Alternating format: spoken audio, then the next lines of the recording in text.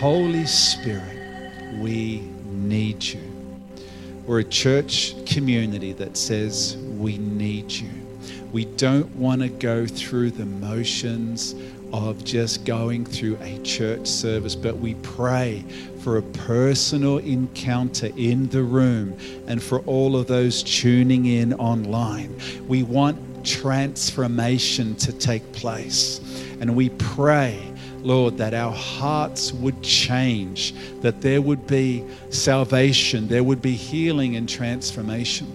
And Father, I pray in the midst of my church family here today, Lord, I want to see such a supernatural, miraculous move of the Holy Spirit, the kind of move where men are just right out of the way, where men and women they just create the space for you to come, Lord, that you might heal the sick, save the lost, that the dysfunctional would be functional in Christ, that the lost are found, the lame walk, the sick are healed, the blind see, the deaf hear, and the dead are raised, both spiritually and physically.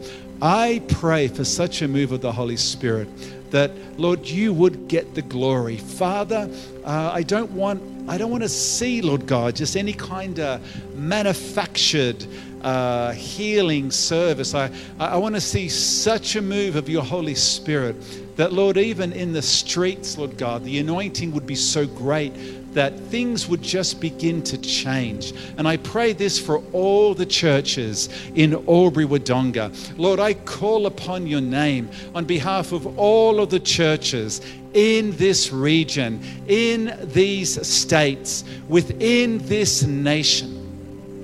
That's such a move. Lord, our people, this nation deserves it.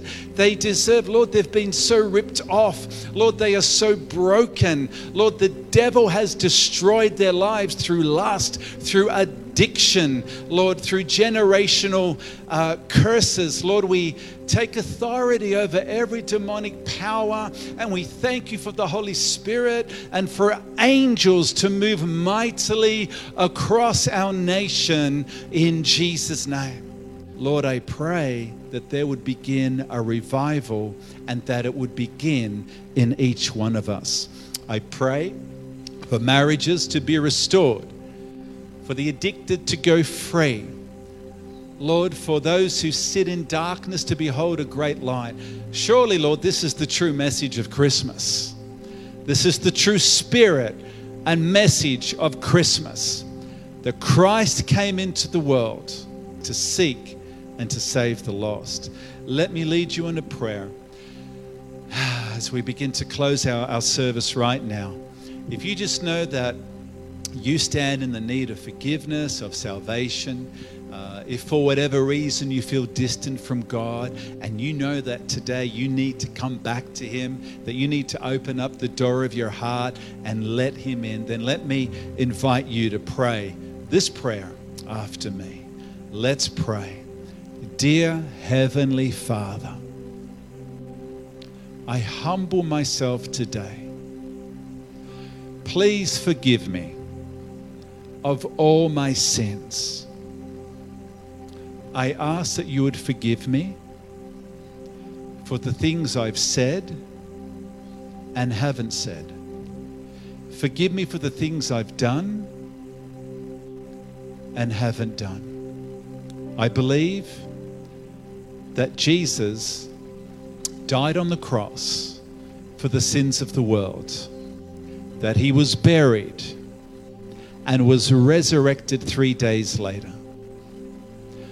I open up the door of my heart and invite Jesus to come into my life, to be my Lord and my Savior, in Jesus' name. Amen. Amen. Lord, I just want to say thank you so much for all of those who have prayed that prayer today, and I believe with all my heart that they meant it, So, Lord, I thank you, Lord God, and come against unbelief and doubt and pray that their salvation and healing and transformation would be complete. Someone here needs to hear that the Lord has saved you. The Lord has healed you. The Lord has set you free. And I believe that from this day onwards, that there's a change and a shift that's taken place in your heart and in your mind, where you're going to be less moved and distracted and motivated by the environment around you because of Christ who is in you.